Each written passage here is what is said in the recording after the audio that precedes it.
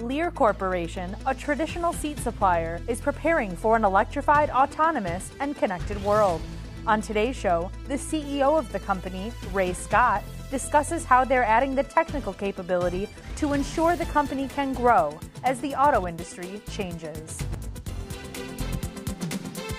And now, here's your host, John McElroy. I want to thank you all for joining us on Autoline this week. You know, this automotive industry is headed into a world that's going to be very different with autonomy and electrification and connectivity and mobility services. Today, we're going to get a viewpoint from a supplier's perspective because our special guest today is Ray Scott, the president and CEO of the Lear Corporation, and it's a pleasure to have you on the set. Well, thank you, John. It's great to be here. Also joining us today are Daron Levine from Sirius XM Radio, although we should say it's a special channel and time. Which is that? Well, it's on Channel 121. My show is called In the Driver's Seat. It's on Saturday at noon. And if you're a Sirius subscriber, please tune in. I'd love to have you listen to us. And we have 30 million subscribers, so it's a big group. It is a big group. And also joining us today, Drew Winter from Ward's Auto, and great having you back on the set. It's great to be back, John. Well, let's talk about Lear, and let's talk about what I alluded to here, Ray. Connectivity, electrification, autonomous vehicles, mobility services. Lear has historically been a seat supplier. Right. How do you take seats into that kind of a world? Well, it is unprecedented in the technologies, what we're seeing, and Lear is unbelievably positioned today for mobility, reconfigurability, what we're doing with health and wellness, personalization within the vehicle itself, within seating. And then you have electrification and connectivity, which is the components that we supply. So right now, you know, we've been a great manufacturing company, and we see this, you know, change right now. We're pivoting to become a technology innovation company, and we couldn't be better aligned with these great trends that we're seeing in automotive. What do you mean when you say health? How does a seat in the car reflect your health or affect it? Well, okay, so let me give you an example. Proper posture, how you sit in your seat. And with sensor fusion, our capabilities with technologies, reading your health rate as far as your health, your heartbeat, your monitoring of your positioning within the seat are all capabilities that we have. And think about the seat is the only place of physical connectivity. So the amount of data that we can collect within the seat to give you information back with health and wellness. So your heart rate, how you're positioning your seat for comfort.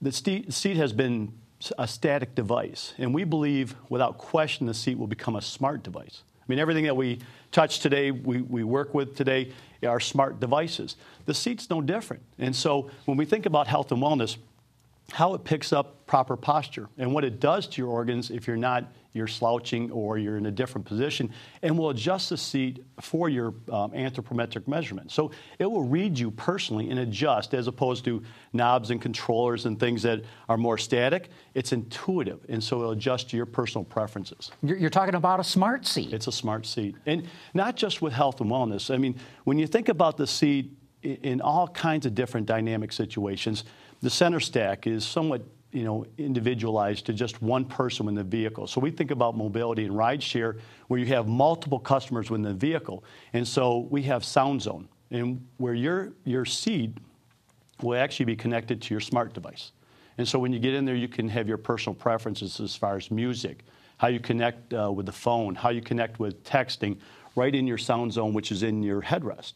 And so it will read your personal preferences, how you want to set that seat up, so you can individualize it too. And then with safety, I mean, it's a very dynamic world that we're in today, and the technology is changing so rapidly. So we can actually adjust the seat given a rear impact or a front impact. There's that type of capability where we can adjust so we can protect the customer, given any type of situation. So how about with airbags, though? I mean, when you have people in all these crazy positions and, you know, or in autonomous cars, how do you protect people in actual crashes where the seats previously have always been, you know, in a static position? Yeah, so that's a great, I'm not going to say an opportunity that has to be solved, because you're right. The airbags, we work with our customers with the complete environment. And so when we think about reconfigurability, where we're at is we have a rail system that allows the seats to be reconfigurable within the vehicle. And they move on an electric rail. And so there are safety mechanisms that will still have to be in the vehicle. You know, when you talk about articulating seats within the vehicle, you're still going to have to understand where that occupant is at all time within the environment within the vehicle. But what we've designed is a rail system that has been electrified. And we talk about a smart device where it's always been tethered. So you have wires and, you know, different harnesses that connect the seat to the floor. Well, now that we've created these rails where the seats really ride on the rails, you limit yourself on wires and those type of capabilities so that you have a seat that can be adjusted rearward. You can move it around. You can pull it out of the vehicle because we think about mobility. And the fact that vehicles will be on the road more means you're going to have modulars or concept seats that are going to be replaced. And so you're going to get different types of interactions with the rail system. We call it the drop and go system. And it's a smart device that allows you to still keep the electronics within the rail, allow for airbags, allow for seat heaters, recliners, those type of things that have been lacking from a seat that moves within the vehicle. Now, to your question of airbags, that's still something that has to be developed over a longer term in respect to how the consumers are going to be in that vehicle and how they're going to adjust within the vehicle. Ray, how about the overall design of the cabin? We talk about mobility. We know that we're now having cars that are basically evolved from buggies, where the driver is in the position and then the front seat passenger is in a position, and two or three or more rows behind them, sort of everybody face forward. But in a world where that driver is not the driver anymore, the car is a robotic device, basically, it would seem to me that everybody is trying to sort of use their imagination to figure out what the cabin should look like, the ingress, egress. Are your people working on that as well, and what have they discovered, and what direction do you think this is going to take? Well, first of all, I think it's a ways out there before we get to, you know, a completely autonomous vehicle. I think there's going to be levels within that before we see a completely autonomous vehicle. But yes, it has changed the way we look at the interior, and we think it's a significant opportunity for us. When we talk about an intuitive seat system, that's exactly the direction where we're going, a seat that is much more intuitive, that when you think about a customer that's going to have rideshare, and when you call up a particular, you know, autonomous vehicle, that seat is already going to be adjusted to your preferences. You know, when I talk about sound zone, that it's going to be set to the music preferences that you have. Heat and cool. Think about heat and cool within the cabin. Right now, you think about the HVAC and how it heats the whole cabin. Well, now you're going to be heating and cooling a particular occupant within the seat system. You know, we've seen and gotten some feedback on consumers that have rideshare where they don't want to adjust the heat because they don't want to necessarily, go against somebody else within the vehicle that wants it at a certain temperature. Well, you can, heat make and cool. this customizable. Yeah, right in that seat system that you're sitting in. So those are the things that we're working on. We've made some acquisitions. What we're looking at, where you can heat and cool the occupant to their preferences. You think about it. So we're all customers. This is the great thing about the products that we manufacture every day. What as consumers that we're looking for? As opposed to setting the temperature within the environment of the cabin, I just want my personal preferences of what my body temperature should be, regardless if it's, like today, 94 degrees out, or if it's 20 degrees out. It can read my personal preferences. And those are the changes that we're seeing. And like I say, with a seat that's going to be intuitive, is exactly where the world's going. And so if it's safety, if it's personal preferences, the dynamics that are going to go on within that cabin are completely different. We see thinner profiles, higher quality, exotic materials, preferences, almost like your family room coming in, like say a living room going into the vehicle. Those are things that customers are going to prefer because they are going to spend more quality time within the vehicle doing other things than just driving. Could I just follow up with one question, please? You said you think that autonomous cars are a ways out. Ford Motor Company has said that it's going to have a fully autonomous vehicle in commercial use in 2021, which by my arithmetic is 3 years from now. What do your people say is the advent of autonomous cars, and when do you think it's going to come? Well, within a controlled environment. I think that there's absolutely applications where autonomous vehicles will make sense. Where it has a certain path, where a vehicle will take a certain path with a certain destination in a very controlled environment is my, the way I look at it. I do think it's coming as quicker when I think about the overall technology. You look at what General Motors is doing with what they have with autonomous type features within the vehicle, what Tesla's doing, what Ford Motors Company is doing. So the technology is coming as much quicker. And I don't think it's just the autonomous. I think it's the electrification. I think it's this connectivity that we're talking about. It is coming at us very quickly. One of the things we talk about is, are the customers going to realize the technologies that are in the vehicle? Because there's a tremendous amount of technologies within the automotive sector today. And now just think about this unprecedented amount of technology that's coming at us over the next 5 years. And so how much can you get in? Will the customer accept it? You drive electric vehicles, and it's a completely different sensation. There's some issues right now with electric vehicles, but I think there will be disruptors within that space that will allow customers to get over range anxiety or the ability to charge quicker. I think those will change quickly and actually come at the customer in a much faster way, as opposed to looking at 2027 or out. Those type of technologies will be coming at us. So I think there's so much coming at us. It's how you look at autonomous electrification connectivity, and what is the consumption of the customer, or what the willingness of understanding this technology, and how will they adapt to it. Do these trends mean you're going to sell more seats in the future or less seats or higher value seats? I mean, that's a big question, right? I mean, yeah. I've heard asking tire companies, is new mobility trends going to change? Are you going to sell more tires or less tires? And at least the ones I've talked to, they say, well, we're going to sell more tires because these cars are going to be shared. They're going to be doing more miles.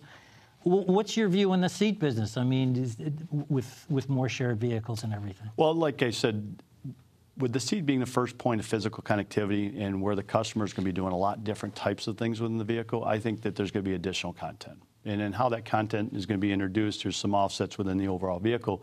But we do look at reconfigurability and mobility and rideshare and those things where these vehicles will be on the road longer. And if you think about it, there's going to be a lot more wear and tear on the seats. And what we're designing is, when I talk about this rail system, this drop and go, very easy if a vehicle is on the road for 17 hours where you can pull seats in and out in a modular type consumption, as far as being able to, if something happens in a rear seat, somebody's sitting in it and you need to adjust it, you can put a replacement seat in quickly. Because there is going to be a need for replacement parts at a completely different level than what we've seen in the past. And they're going to have to be adaptable to different reconfigurability types of setups within the vehicle itself. I mean, different types of use, different types of configuration, different type of, setups as far as how many people can sit in the vehicle. So we see an increase in that, but a different type of supply, in respect to, it's going to be some other type of way that those seats will be installed, as opposed to the traditional OE in the vehicle. It's going to be outside where you're actually doing work on the vehicle or replacement of the vehicle parts or that type of setup. Ray, if you're going to collect all kinds of data through the seat, then cybersecurity's got to be an issue. Yeah. Is that something that Lear would handle? Would it be up to the car maker? Do you work together? How are you proceeding with this? Yeah, that's a great question. And cybersecurity is a big interest, and not only from our customers, but we have a facility here in Ann Arbor that we've set up for cybersecurity that we work with our customers. So it's a collaboration with our customers. We believe there's a value proposition for our customers. And, we download over-the-air software updates to modules within the vehicle today. Some of the most sophisticated boxes that are going into Volkswagen and Audi, we supply, and we're launching them this year. And so we believe our value proposition is the management of that data, and cybersecurity being a part of that. So we have cybersecurity software that's written for our components. And there's obviously a vehicle element here that we work in collaboration with our customers. So China's driving the automotive market now. It's way bigger than the U.S. automotive market, and we see very different consumer tastes. How do you see the Chinese market overall changing vehicle interiors, changing seats? Yeah, that's a great question, because we see that as a big opportunity. We have right now about $4 billion of consolidated and non-consolidated sales within China and Asia. And right now, what's going on with electrification is astonishing. And it's a country that has decided they're going to have electric vehicles. You go over there right now, the buses are running on electricity. The vehicles are moving quickly to electrification, and that's exactly what we do. And so the doors have been open with the domestics in China in respect to what they want to accomplish with electrification. So right now, we're continuing to build our resources and our infrastructure around electrification of vehicles, which opens a door for us both in seating and our E-Systems business. So when we're in establishing relationships, we're also talking about seating. And so we're seeing a significant change in content. Those customers obviously are changing to become a little bit more traditional in the sense of some of the personalization, the customization that they're looking for within the vehicle. So we're seeing content increase.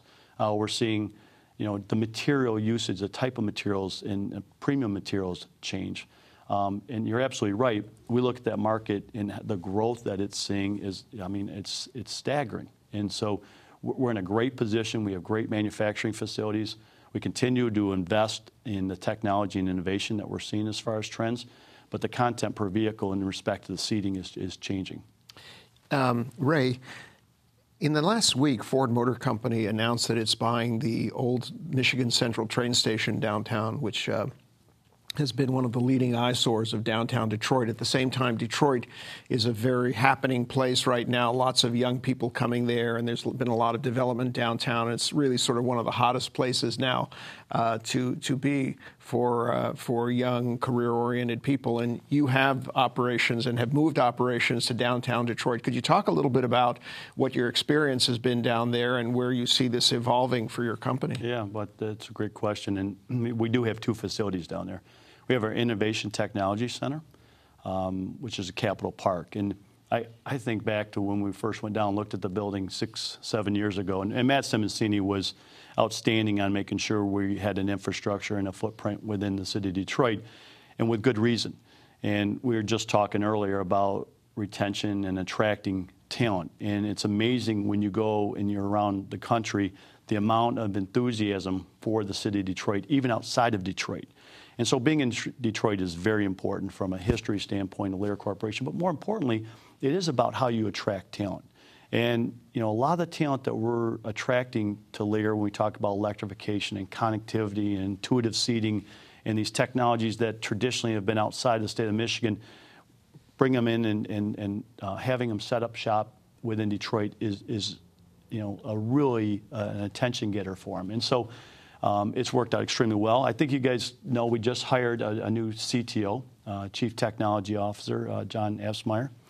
Came from Samsung, from California, has been around in our industry. Such a passionate leader for innovation technology, because those are the type of trends that we see, and we think Detroit is perfect for that. I mean, you get on a wait list for an apartment down there. The enthusiasm, the excitement in the city of Detroit is great. When we bring in talent, they're excited about working in the city of Detroit. So we think it's not just about where we set up shop, but having a different place where we have an alternative where people can work. It's kind of an urban experience. And I guess if you interview a young software hotshot from Stanford or MIT, they don't want to come to town and find out they're out on the outskirts somewhere. They want to be in the center of the action. Yeah, you have to be flexible. And like I said, we set up in Ann Arbor. We're in Ann Arbor.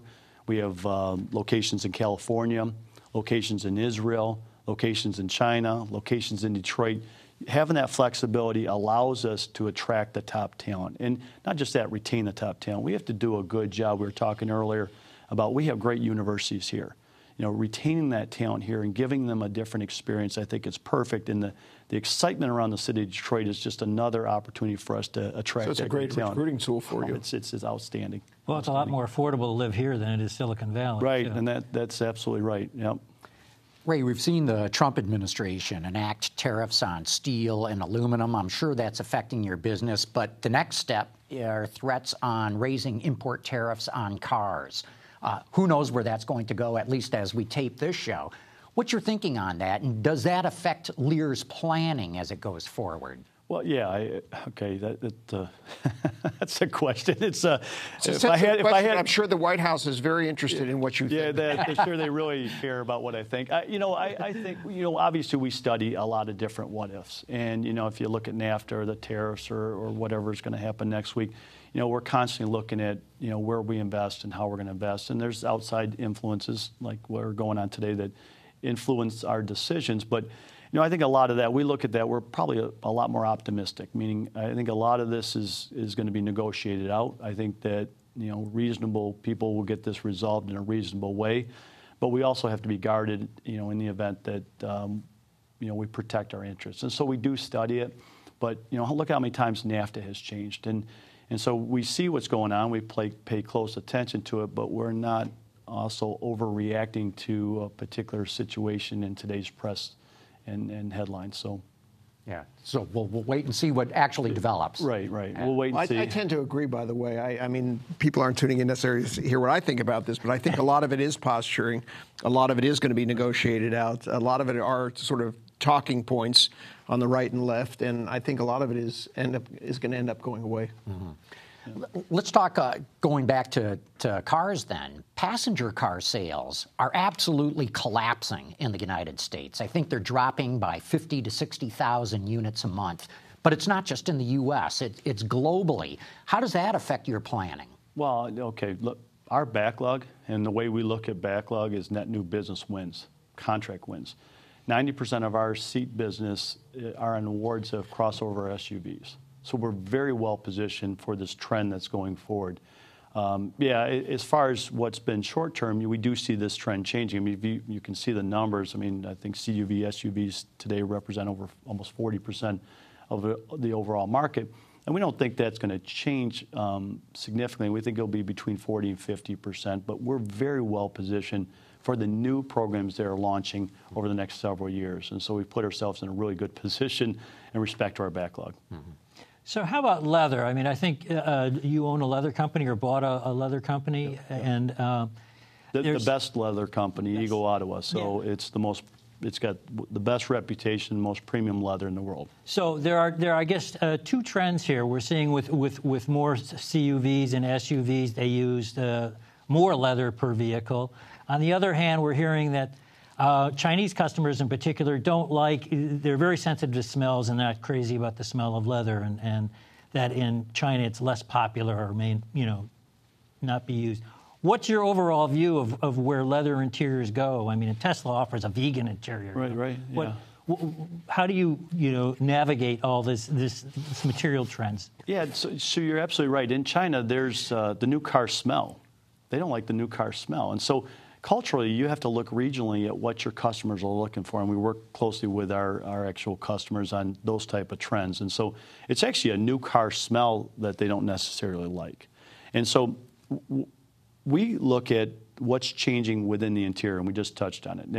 And consumers are looking for what they have in their home to be very similar to what they see within their vehicle, and this is what our customers are looking at. So we see increased exotic materials, different types of materials, leather being one of them, but a combination. We're the only seat supplier, and what's great, and I think, John, you were at our Crafted by Lear Center, where we believe the customers are looking at combinations of different types of materials.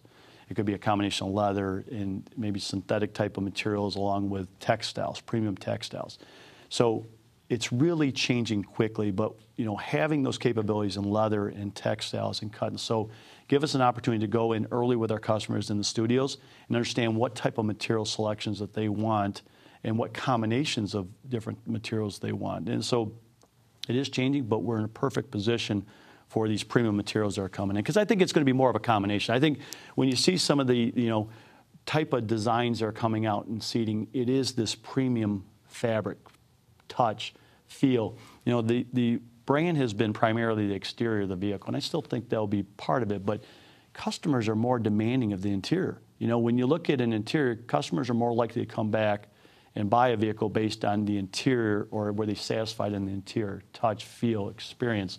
And so we're seeing the exotic materials really pick up, and you do a lot of that work in the design studios at the Clay, allowing for the flexibility how you can get those designs. I'm glad you mentioned the Innovation Center, because one of the premises for Lear doing that, at least you announced at the time, is getting much more earlier involvement with the car companies. Because, as you know, if you attack a problem early in the design process, whether it's a configuration or a materials or whatever it happens to be, it's so much cheaper to get it done. It's so much easier to get it done very, very well than farther down the design process. Have the OEMs, have the car companies been open to this early involvement? That's a good question. Yes, they are open to it. And I think it's because of the success stories that we've been able to build, because we have some success stories working with General Motors early on the T1. We got in early with their studios, not just by the reducing... T1 being the pickup trucks. The new trucks, yeah. Yep. And so we worked early with them in the studios, before the statement of requirements are written, where you're really locked in. And then you go back, you do your VA, you modify, or you're limited on what you can do as far as styling or customer preferences. So we have an incredible track record of working early with our customers, and we're starting to see that trend change where full-service suppliers contracts are coming out, early development contracts. When you think about an intuitive seat, there's no statement or requirement for an intuitive seat. You don't take it off the shelf. You have to work early on in the development program, and those are the type of contracts that we have. So we have development contracts with multiple customers today that we're working well before what would be a traditional sourcing model. And with that, I'm afraid we're going to have to wrap this up. But Ray Scott, thanks so much for coming on. Yeah, thanks for having me. It's been a real pleasure having you here. Daron Levine, Drew Winter, great having the both of you guys here. And as I always say, I want to thank all of you for having tuned in.